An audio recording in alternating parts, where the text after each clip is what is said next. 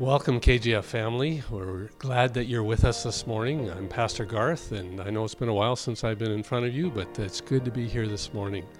Appreciate you joining in with us. KGF continues to grow. We have 2 brand new babies in our church, and I'm going to actually read their names so I don't mess it up. Rosie Amalia Johnson was born to Nathan and Holly Johnson, and she's going to have joining her siblings Isaac and Theo. So Isaac and Theo, well, congratulations to you. And then Benjamin Perry Losey to Matt and Louise Losey. He'll be joining his sisters Fiona and Evelyn. So you guys get to have a new brother. Also, our book club is starting up again. If you're interested in joining that, there's information on the newsletter. And you can contact Pearl, email her at pearl@kgfchurch.com, and she'll get you registered for that. Wanted to explain a little bit about the shorter services that we're having during the summer, and there's a very specific purpose for that.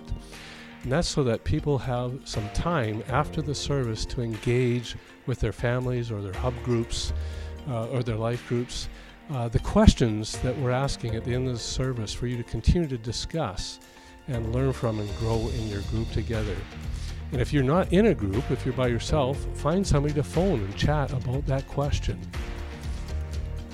And then watch for an email sometime over the next number of weeks that will be inviting you, for those that aren't part of a life group or hub group yet, inviting you to a park gathering. Or even if you are a part of a life group or hub group, you'll be invited to area parks to meet with the people in that area of town, like Kettle Valley or Rutland or downtown. And so you'll have an opportunity to gather and get to know the people in your neighborhoods.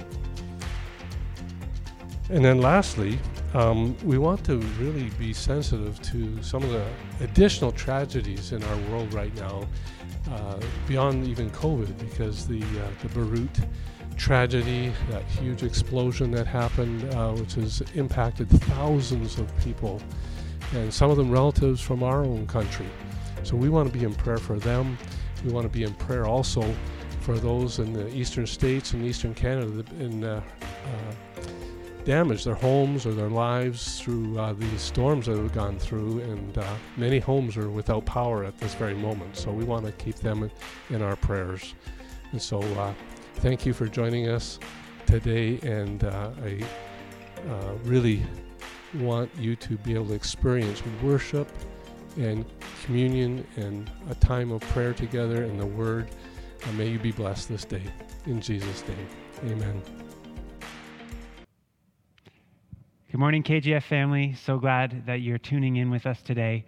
Just before we get started, we are going to be doing some communion today at the end of the service. So as we worship, you can get those elements ready. God is good, amen. And let's read this passage together from Psalm 147. Praise the Lord. How good it is to sing praises to our God. How pleasant and fitting to praise him. The Lord builds up Jerusalem. He gathers the exiles of Israel. He heals the brokenhearted and binds up their wounds. He determines the number of the stars and calls them each by name. Great is the Lord and mighty in power. His understanding has no limit. Sing to the Lord with grateful praise. Make music to our God on the harp. He covers the sky with clouds. He supplies the earth with rain and makes grass grow on the hills. He provides food for the cattle and for the young ravens when they call. So let's do that. Let's do what it says in verse 1. Let's praise the Lord together.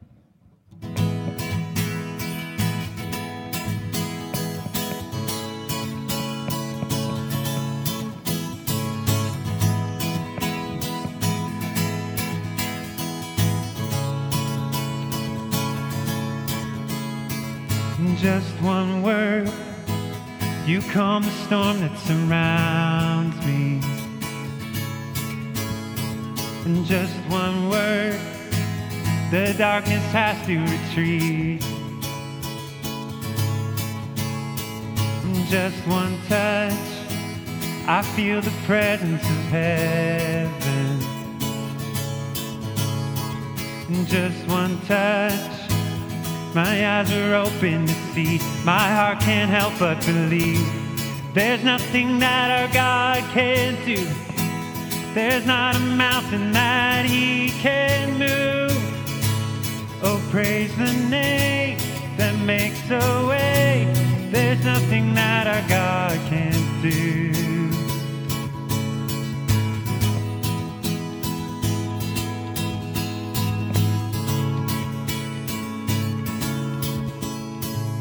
Just one word, you heal what's broken inside me. Just one word, and you revive every dream. In just one touch, I feel the power of heaven.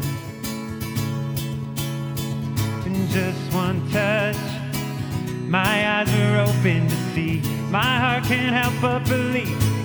There's nothing that our God can't do. There's not a mountain that He can move. Oh, praise the name that makes a way. There's nothing that our God can't do. There's nothing that our God can't do. There's not a prison wall He can't break through. Oh, praise the name that makes a way. There's nothing that our God can't do.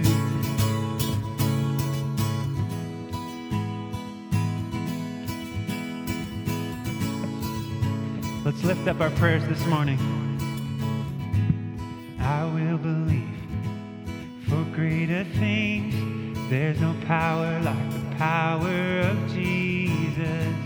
Let faith arise. Let all agree. There's no power like the power of Jesus. I will believe for greater things. There's no power like the power of Jesus. Let faith arise. Let all agree. There's no power like His power. There's nothing that our God can't do. There's not a mountain that He can move. Oh, praise the name that makes a way. There's nothing that our God can't do. No, there's nothing that our God can't do. There's not a prison wall He can't break through. Oh, praise the name that makes a way. There's nothing that our God can't do. I will believe, and I will believe for greater things. There's no power like the power of Jesus. Let faith arise. Let all agree. There's no power like the power of Jesus. This is a new song that we're going to learn today. It's called The Goodness of God.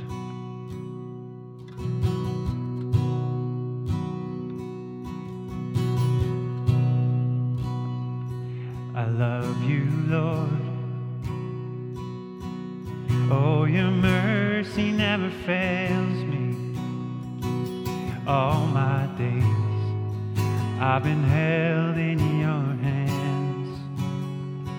From the moment that I wake up until I lay my head, I will sing of the goodness of God. And all my life you have been faithful. And all my life you have been so, so good. With every breath that I am able, oh, I will sing of the goodness of God.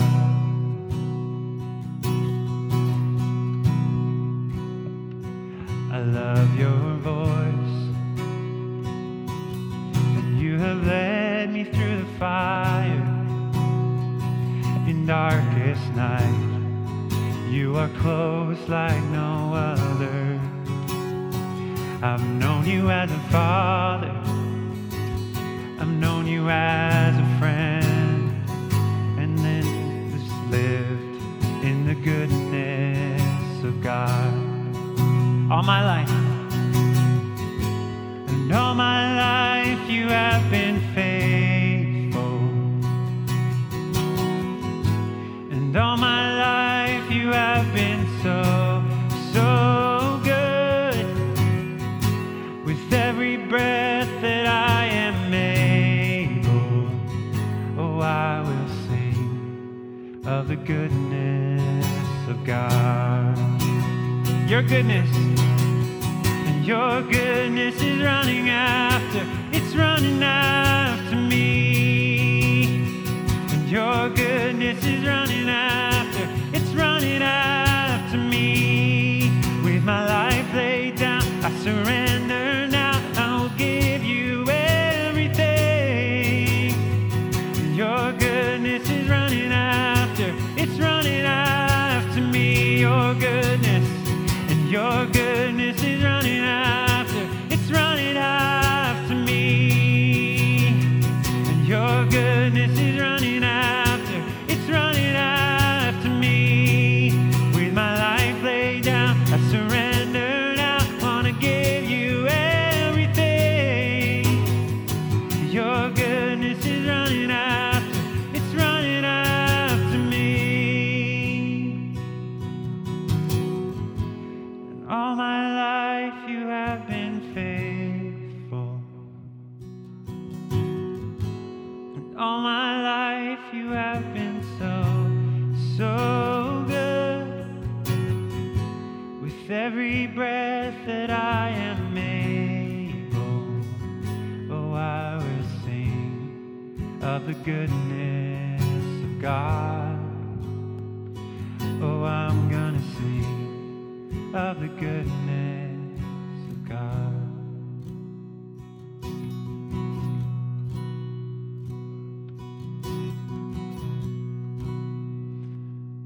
Let's just take 10, 15 seconds and just begin to thank God for what He's done for us.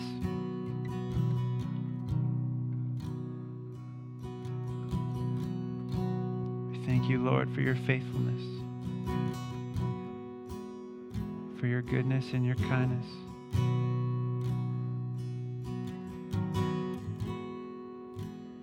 We worship you, Lord.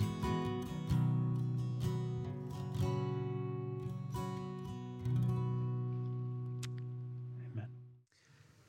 Each of these Sundays in the summer, we've been looking to set you up as a household or a hub, a group of people meeting wherever you are to discuss, because the work of the church isn't actually about this moment that we're doing for you. It's the work that you're going to do as the family of God together to live out what God is teaching us as a community in these days. So there's going to be two questions at the end of the service you're going to see. Right now, I'm just going to prep you with them. The first one is going to be, what is most significant or mysterious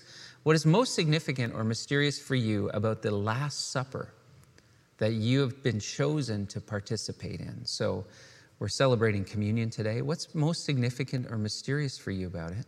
And then the second question you're going to be asked is, who are the water jar people or opportunities that God is asking you to pay attention to? Who are the water jar people or opportunities that God is asking you to pay attention to? And that water jar people is going to make sense, hopefully, in just a little bit. Who would you spend your Last Supper with? Your best friends? Your family? It's an interesting question. It's actually a rather somber thought if you think about it. Who gets included? Who gets excluded? And why, if you knew it was your Last Supper? In essence, this is exactly what Jesus was wrestling with in the gospel story that we're looking at today. And in fact, we're reenacting it as a community because we're going to celebrate communion. Jesus had a Last Supper. The next day, he would die. Jesus knew that on the other side of the Passover meal was a cross. And that Thursday night was a most significant night, a night that continues to be remembered, a simple yet profound meal that Christians all over the world of every ethnicity and language continue to celebrate in some form, the Last Supper. Who did he invite and why? So grab your scriptures, go to Mark chapter 14, verses 12 to 26, and we have my daughter with me this morning. Jessie Wagler is in the house. Hi, Jess. Hi. All right, Jessie's going to read the story for us. It's going to be on the screen. Hopefully you can follow along. Maybe have somebody where you are read it along with Jessie, or just listen to her wonderful, sweet voice.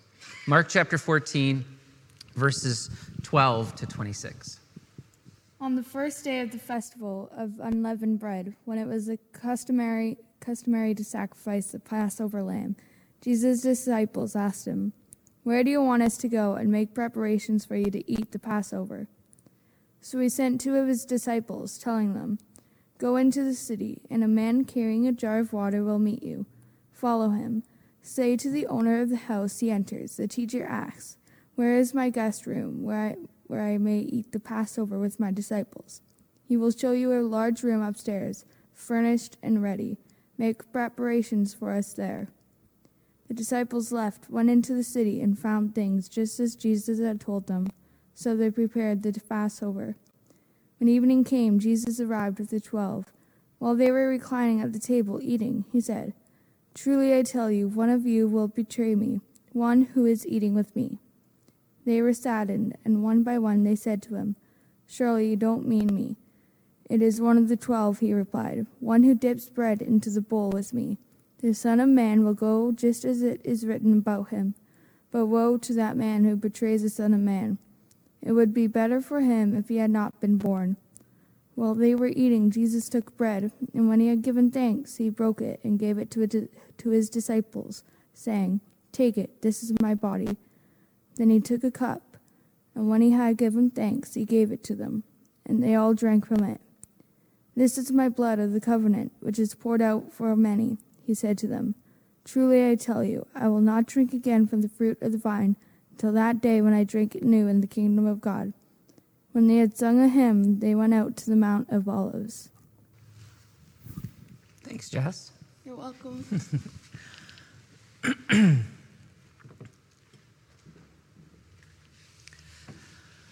It's a very familiar story for those who know Jesus or have been part of the church for a while. It's a very familiar story. There's very familiar paintings about that scene on that Last Supper. But let's pay attention to a few of the details. This is the Passover. It's a celebration and a retelling of God's deliverance of the Israelites from slavery in Egypt, found in the book of Exodus. It's the retelling of God's liberating power on behalf of the enslaved, and had been celebrated every single year for 13 centuries by the time Jesus celebrates this one with his disciples. 1,300 years it had been celebrated every single year. A lamb was sacrificed and eaten, one per household.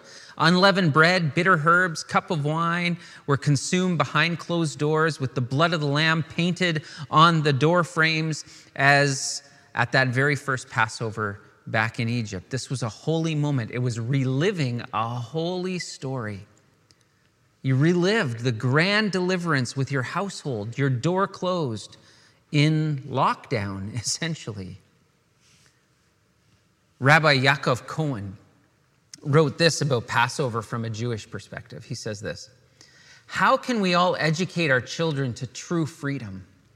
Teach them not to look at reality as defining their acts, but to look at their acts as defining reality." Let me say that again. How can we all educate our children to true freedom? We teach them not to look at reality as defining their acts, but to look at their acts as defining reality. And so the acting out of the Passover was a defining of reality. In Mark chapter 14, as Jesus and his disciples gather in this way, and the entire Jewish people in Jerusalem and in Judea gather to celebrate the Passover that year, they're under the yoke of Rome. They're oppressed again. But the Passover was a stubborn acting of the reality of being free and the hope of freedom that God the deliverer would show up again.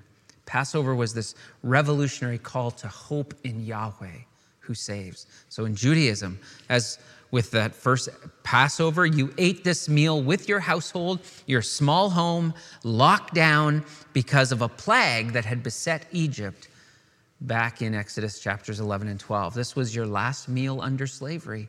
You ate quickly and ready to leave. You were a people on the move. This was reality.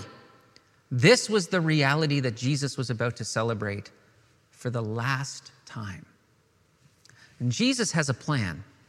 So not only is this the Passover, Jesus also has a plan. He's gone ahead of his disciples. They wonder where they should celebrate the Passover. And Jesus says, look for the guy with the water jar. Now, just a few chapters earlier, Jesus riding into Jerusalem on a young colt was preceded by him telling the disciples exactly what to look for. You can see that back at the beginning of Mark chapter 11. And now for the Passover, the disciples discover again that Jesus has a plan. Clearly something special was about to happen when they found that colt back in Mark chapter 11. Else why the careful plan? But now clearly something special is about to happen. Else why this careful plan? And these two events are within the same week. Jesus goes ahead of his disciples, and he goes ahead of us. As KGF Church, we're moving toward forming KGF hubs in this pandemic we're in. Many KGF communities throughout our region. This is what we're working at, moving toward. COVID has thrown us a curveball, but we believe Jesus, he's gone ahead of us, and we're to look for signs of his preparation. A couple years ago, we sensed new vision clarity, co-creating communities where each of us is awakened and equipped to live out the unique calling God has for us. And now we have no choice but to live as small co-creative communities in our households, in bubble sizes that we're able to be a part of or not. We don't have a choice but to live this co-creative community reality. Jesus has gone ahead of us and prepared us. Did the Israelites know what Exodus and the trip to the promised land would look like? Of course not. Did the disciples walking with Jesus know what following that man with the water jar would lead to? Of course not. But Israel had learned to trust the God who was going ahead of them and would be true to his promises. That's what actually set up the Exodus. 9 plagues where God demonstrated that he was ahead of his people and he could be trusted on the journey they were about to embark on. And the disciples had spent 3 years with Jesus, trusting him, learning him. They had come to the conviction that he was the Son of the living God, and so off they go. Jesus goes ahead of us. Jesus has a plan. The body of Christ is not bound by buildings or pandemics. You are the body of Christ. You are the ecclesia, the church.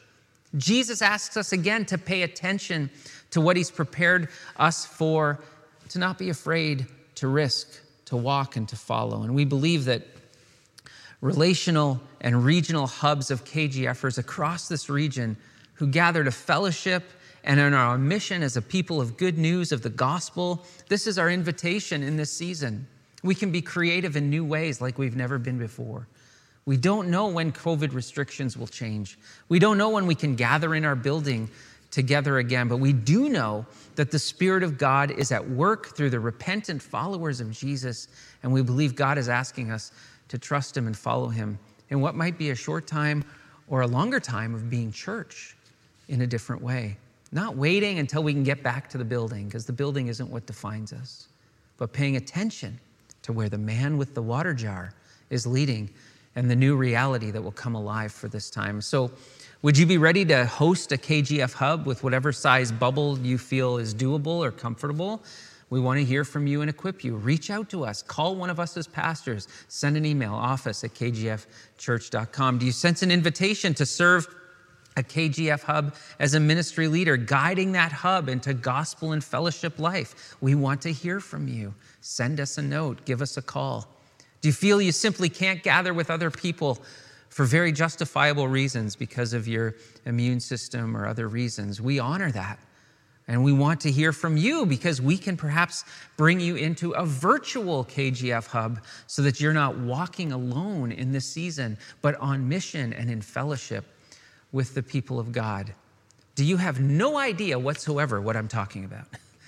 Well, sign up for one of our KGF and Conversation gatherings in August. There's 2 more coming. One next week and one toward the end of the month, where we're explaining more of this and explaining of the things that we're starting to do. We're already working to train leaders, to map out our church. That's been done. Make sure our database is up to date. Pastor Garth's done an amazing job pulling that together.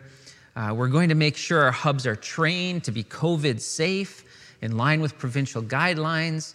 Have you listened to our Ecclesia podcast? Pastor Joel and Marissa Burns have done a great job pulling that together. Have you listened to The End of the World as We Know It, this side teaching series that is on our website that I put together for the summer? Check these things out. There's many ways in which we're seeking to communicate and lead our fellowship into what we believe God is moving us toward. It's actually a very exciting time.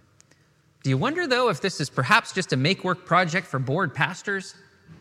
Well, first off, we're not bored. Second, we're deeply committed to this, and so is the KGF board. We truly believe Jesus is going ahead of us.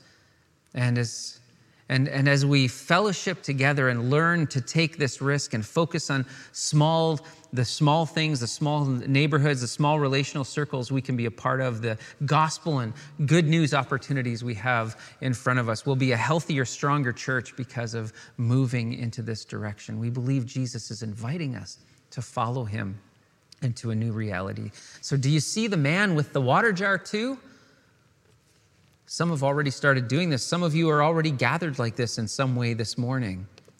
Like one young couple in our area who started to gather the people from their neighborhood, or like some families who've started to meet on Sunday mornings like some of you are, or like one family who arranged a kids camp at their cabin and brought in a KGF leader to equip and disciple a few young people that they invited. Sure, there's lots of questions. We're trying to figure out all kinds of things, but we're never really starting something new. We're just catching up to what Jesus is still doing through his disciples, through you. Are you already part of a life group or a discipleship group? That's awesome. That's what we hope for all of our people. We want you to be connected. But only about a half of KGFers are part of a group, a discipleship group, or a life group, or a triad, or some type of discipleship pathway. And we want that to change. We want that to expand and grow. And so how might your life group or your hub that's developing become more open, including different generations, intentionally thinking about what it means to be focused on the small radius around which you live, or being on mission together? Hubs are aimed at being intergenerational and missional and regional. And so a hub doesn't replace your life group, but it may turn your life group into more than you've ever imagined. And so in the summer of 2020, why would we slumber waiting for normal to return? Why would we not, as the church, take up the mantle for this time given to us, even if we feel we're stumbling along trying to figure it out? Well, why would we not follow the man with the water jar that Jesus has prepared? And that leads us, a little side note, back into this story in Mark chapter 14. It leads us back to what Jesus does. Let's note a few things real quickly. He does something that's actually quite disturbing. He points out that one will betray him, verses 17 to 22. And it's a sobering thought that Jesus, the Son of God, had a betrayer. All through Mark, Jesus calls for ears to hear and eyes that will see. We can hear the gospel, but not hear it. We can see Jesus at work, but not see. Judas saw all these things, and yet he betrayed. Jesus knew about the man with the water jar, and he knew about the friend who saw 30 pieces of silver of more worth than the Son of God.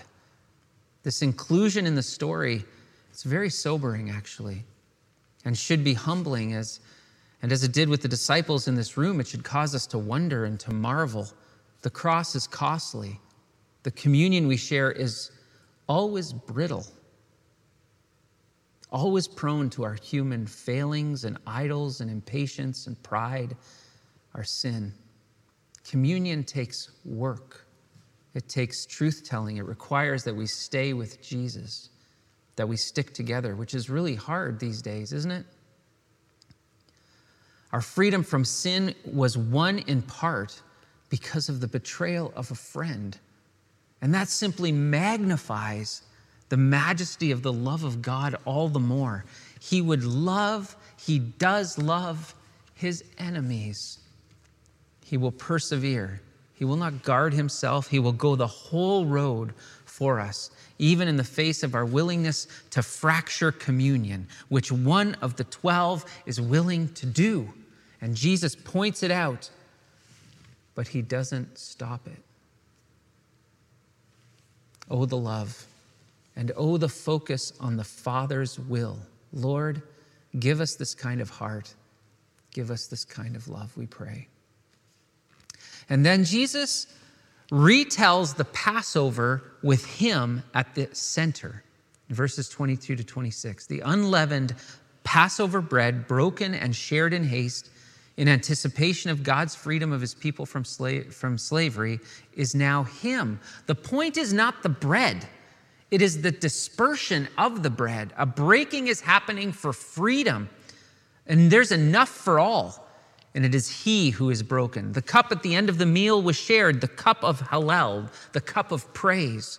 The red wine, the last drink before Exodus, the cup of freedom is now redefined. The point is not the wine. The point is the dispersion, the sharing, the new covenant, the new relationship between God and humanity that would be not only for the Jews, it would be, says Jesus, for many. What was happening in this upper room, in this Last Supper, was the beginning of what would be for many. Yes, my friends, for you and for me, for sinners like us, for a community like us in times like this, God has made liberation from guilt and shame and fear possible in Jesus Christ. He was broken, his blood was shed, redemption has come for the many like us in slavery, which leads us back to that first question. Who would you spend your Last Supper with? Well, remember, the Jewish Passover was to be spent with your household. But here Jesus spends it with the 12, the holy hub he had chosen for the beginning of a new thing that he chose for his purposes. And we, as a community, we're learning to trust, just like those disciples who were learning to trust. They're about to see the cross. They would flee in fear. They would be surprised by resurrection. They would be filled with the Holy Spirit. They would begin proclaiming and demonstrating this new covenant, this good news for many. And they began in small groups, in house churches, in hubs, we might say, to be a people of another way, the way. Christians continually defined by this Last Supper. In the middle of this COVID summer, we reenact this moment, you and I, but it's not ritual. It's acting into a reality. Jesus Christ has conquered sin and death. He is the liberator and the savior. He is alive and at work in our world in this time. He is working through his body, the church, through you to reveal himself as good news. And we celebrate this even in the smallest of circles until he comes again. Would you join me in prayer? Maybe just hold your hands open as a sign of surrender and praise. God, we thank you for your love for many, for all of us, for people from every tribe and language, for Jew and Gentile, rich and poor. Lord, we are so grateful. Open our eyes to the man with the water jar. Open our hearts to trust you and to see in you the redefining of reality and to act our way into that reality even as we celebrate the Lord's table today. Amen.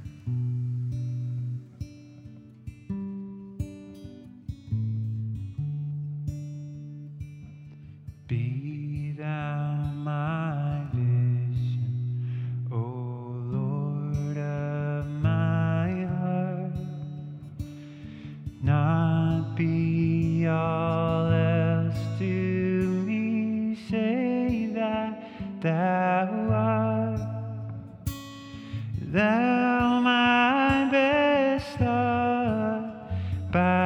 day or by night, waking or sleeping, thy presence my life.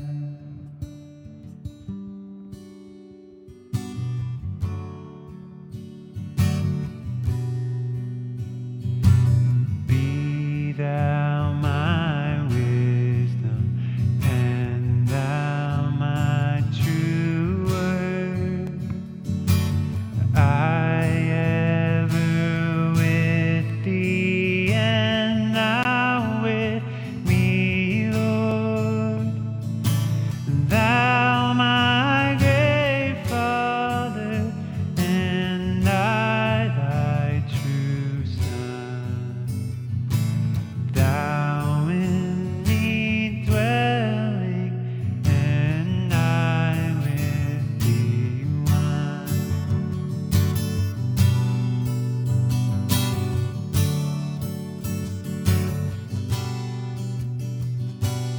High King of heaven, my victory won, may I reach heaven's joys, O bright heaven's sun. Heart of my own heart, whatever befall, still be my vision, O ruler of all.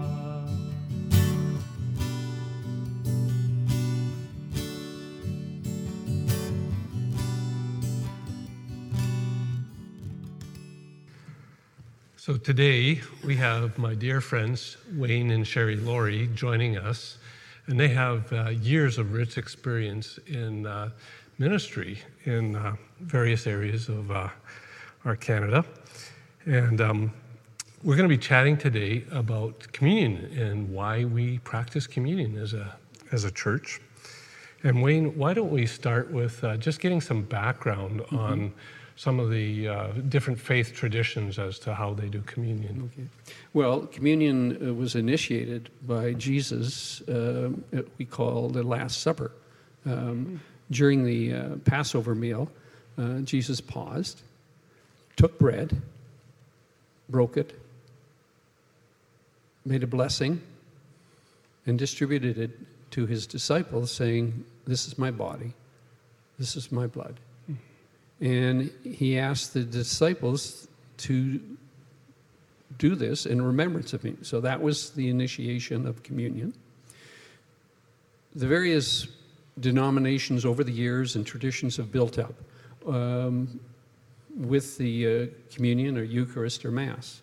In the Roman Catholic Church, we have a belief in transubstantiation, where the actual bread and wine turn into the body of Christ, even though it visually looks like bread and wine. In the Reformed tradition, we recognize communion as having a special spiritual event taking place. In the Baptist and Mennonite tradition, we have an observance, so we recognize a memorial event taking place where we point to Christ's sacrifice, and by participating in the communion, we are renewed in our spirit. We're all united as Christians when we take communion, and we all recognize that something special happens at communion. Mm-hmm. And Sherry, you have quite an experience in your own story of what communion means for you.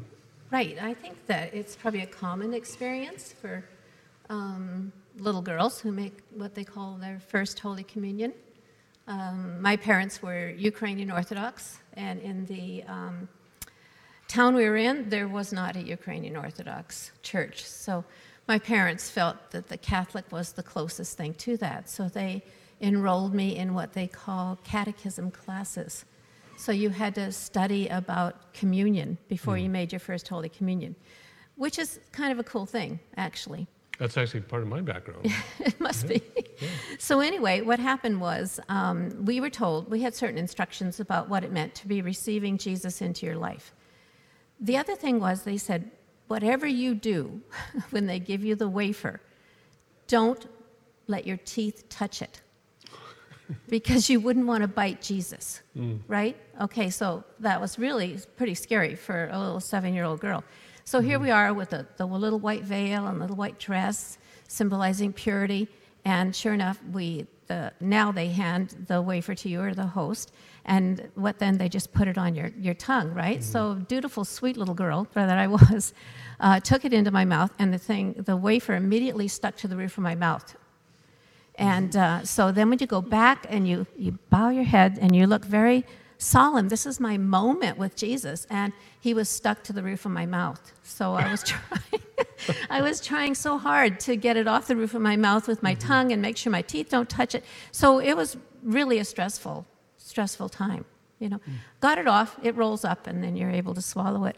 But the cool thing about it, that was one thing. But then when I look back after all these years, I realized that was probably my first time to invite Jesus into my life. So I see communion as something there's way more mystery to this stuff than just going through the different things I learned, lessons I learned, that something does happen when you have Holy Communion. So later on, when I was probably 21 and really received Jesus into my life, this memory came back to me. Neat. Yeah, it was. And one of the phrases that's used in quite a number of denominations related to communion is called the words of institution. And as we were sharing yesterday, that was something I had never heard before, but it's quite common. Can you unpack that a little bit for us? Well, Jesus gave us a commandment to do communion in remembrance of him. Now, there are 4 actions that took place at the Last Supper, where Jesus had the Passover meal and set aside a time where he took bread, blessed it, broke it, and then distributed it. And then he said some very unique things. This is my body, broken for you. This is my blood, shed for you. Now, the various Christian traditions have elaborated on those 4 points in various different ways. But when we center on communion, we center on those 4 things. And then we also center on the scriptures, where we take the bread and we say the words that Jesus said on the night that he was betrayed. And he said, he took the bread and he thanked God for the bread. And he thanked God for his disciples. He took the bread and he broke it. And he said, this is my body, broken for you. In like manner, he took the wine and he poured it out. You just pour it out.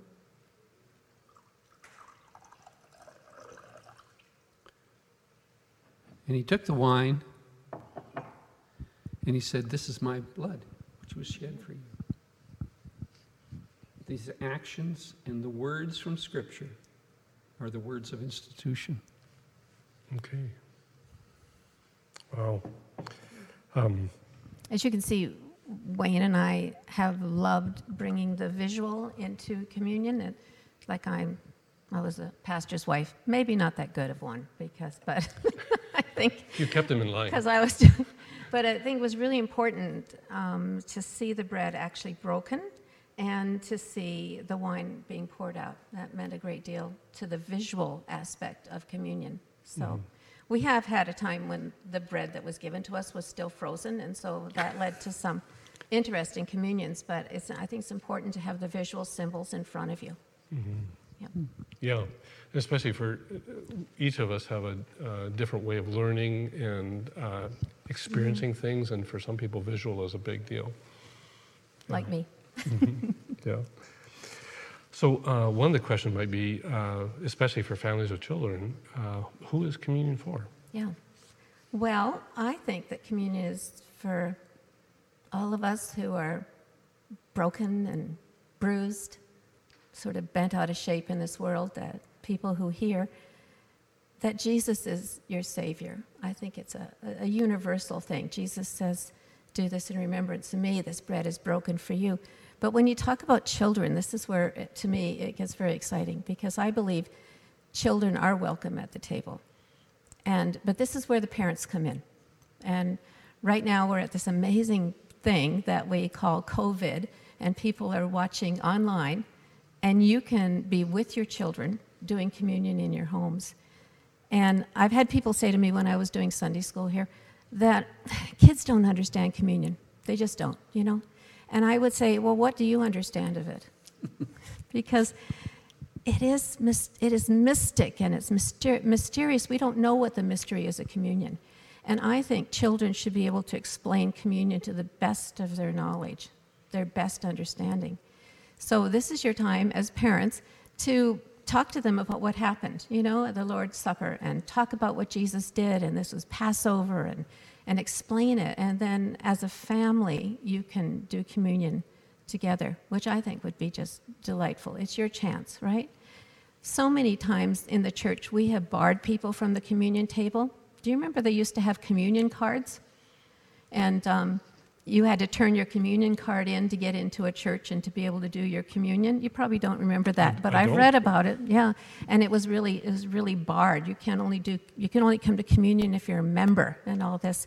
I think this is times when the family gets together, shares the bread and the grape juice, and remembers what Jesus did. It's an amazing opportunity. Mm-hmm.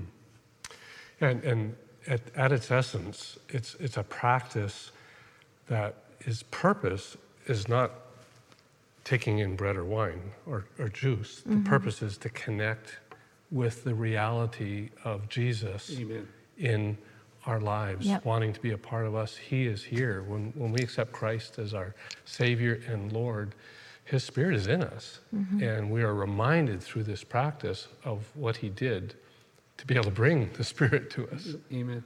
That's really well said. So You thank must be you. a pastor. So thank you for being with us today and sharing a bit of your hearts. And we just appreciate you. And we look forward as we as families and as community share these in our hub groups and our life groups. You don't need a pastor there to do communion. No. You're sharing your hearts with each other in this symbolic way of remembering the Lord Jesus till He comes. Yes. Till He comes. Thank you. Amen. Thank you. Thanks to Garth and Sherry and Wayne.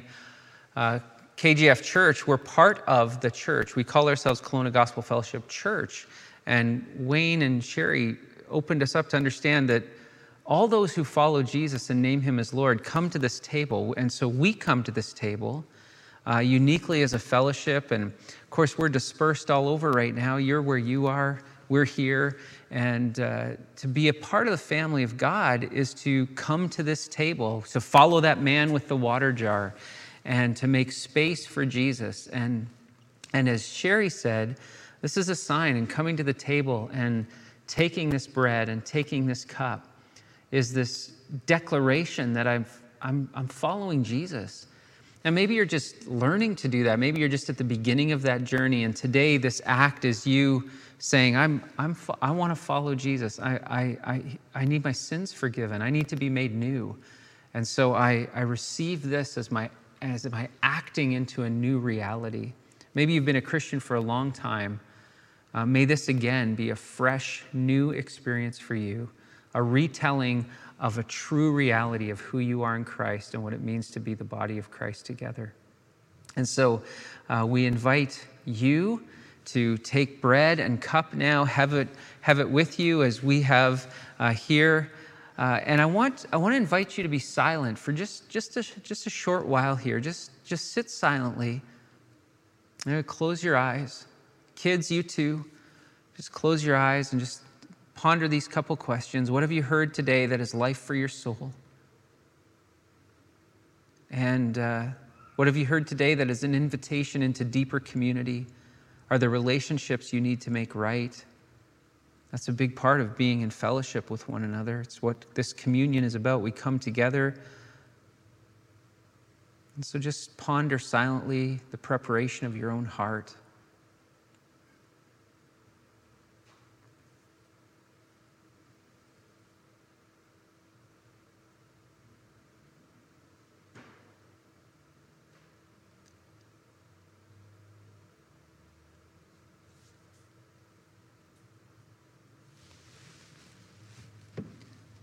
As we prepare now to break the bread and partake of that cup that Jesus shared with his disciples at that Last Supper, I want to invite you to read with me. There's going to come some words on the screen here. There'll be a few of these over these next few moments as we walk through the communion service together.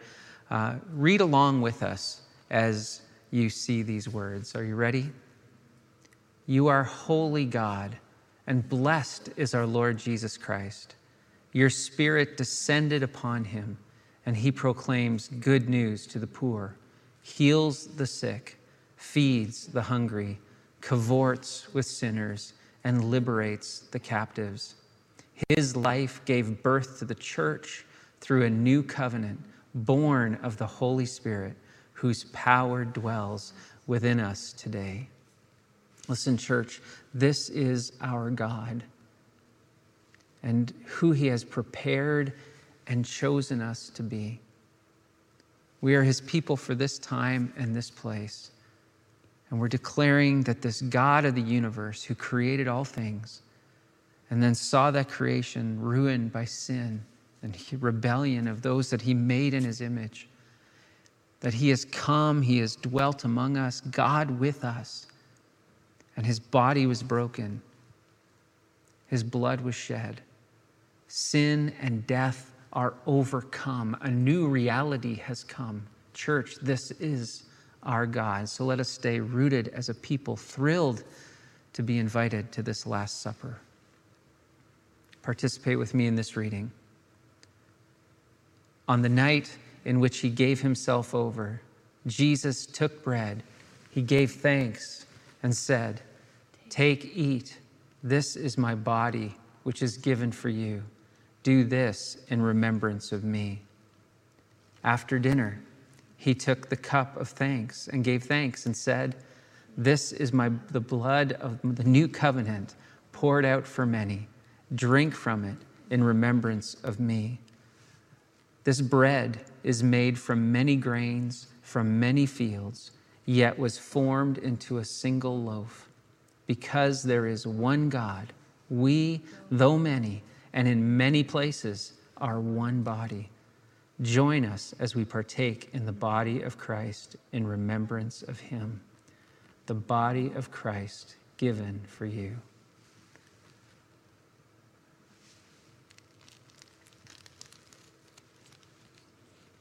You can break the bread where you are. Encourage somebody in your household, a parent, somebody of your hub, take leadership, break this bread, share it, disperse it in the way Jesus did on that night. The body of Christ given for you. And now let's read again. The fruit of the vine is made by many hands from many places, yet pours freely. Join us as we share in this blessing of the cup of the new covenant, the cup of blessing poured out for you and for many. And so we take this cup, and in your household, maybe you want to pass it around and drink together, or you've dispersed it among many cups, that's fine. Jesse and I are going to dip our bread to eat.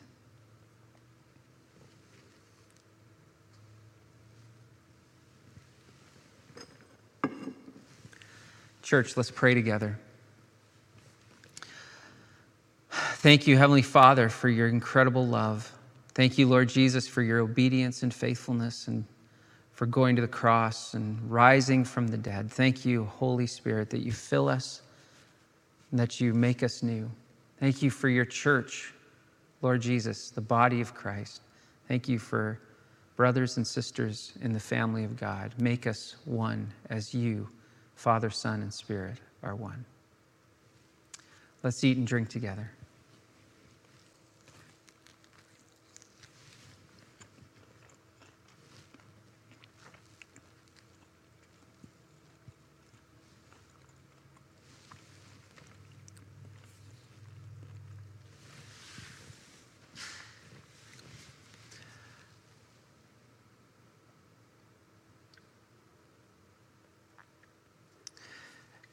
Let's close our time together today with two questions for you. I prompted you on this way back when we began looking at Mark chapter 14 a few minutes ago.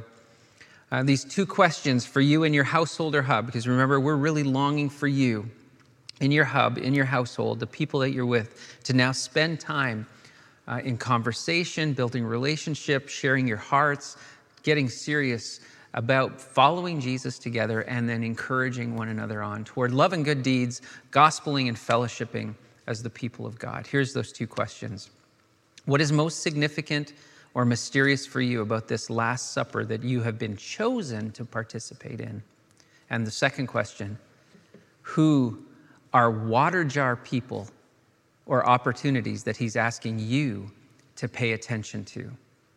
These two questions, love for you to participate in them, discuss and converse together.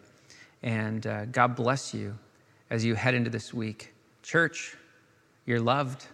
This world is loved. Now go and be a people of the King. Welcome, KGF family. We're glad that you're with us this morning. I'm Pastor Garth, and I know it's been a while since I've been in front of you, but it's good to be here this morning. Appreciate you joining in with us. KGF continues to grow. We have two brand new babies in our church, and I'm going to actually read their names so I don't mess it up. Rosie Amalia Johnson was born to Nathan and Holly Johnson, and she's going to have joining her siblings Isaac and Theo. So Isaac and Theo, well, congratulations to you. And then Benjamin Perry Losey to Matt and Louise Losey. He'll be joining his sisters Fiona and Evelyn. So you guys get to have a new brother. Also, our book club is starting up again. If you're interested in joining that, there's information on the newsletter, and you can contact Pearl, email her at pearl@kgfchurch.com, and she'll get you registered for that. Wanted to explain a little bit about the shorter services that we're having during the summer, and there's a very specific purpose for that.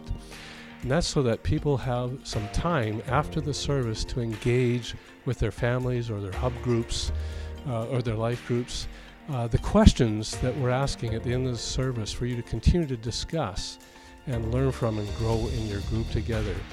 And if you're not in a group, if you're by yourself, find somebody to phone and chat about that question.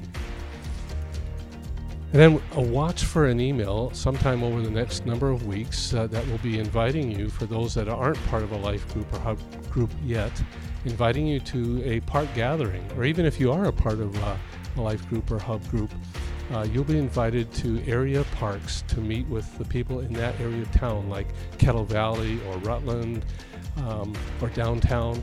And so you'll have an opportunity to gather and get to know the people in your neighborhoods. And then lastly, we want to really be sensitive to some of the additional tragedies in our world right now, beyond even COVID, because the Beirut tragedy, that huge explosion that happened, which has impacted thousands of people, and some of them relatives from our own country. So we want to be in prayer for them. We want to be in prayer also for those in the eastern states and eastern Canada that have been damaged their homes or their lives through these storms that have gone through, and many homes are without power at this very moment. So we want to keep them in our prayers. And so thank you for joining us today, and I really want you to be able to experience worship and communion and a time of prayer together in the Word. May you be blessed this day. In Jesus' name, amen.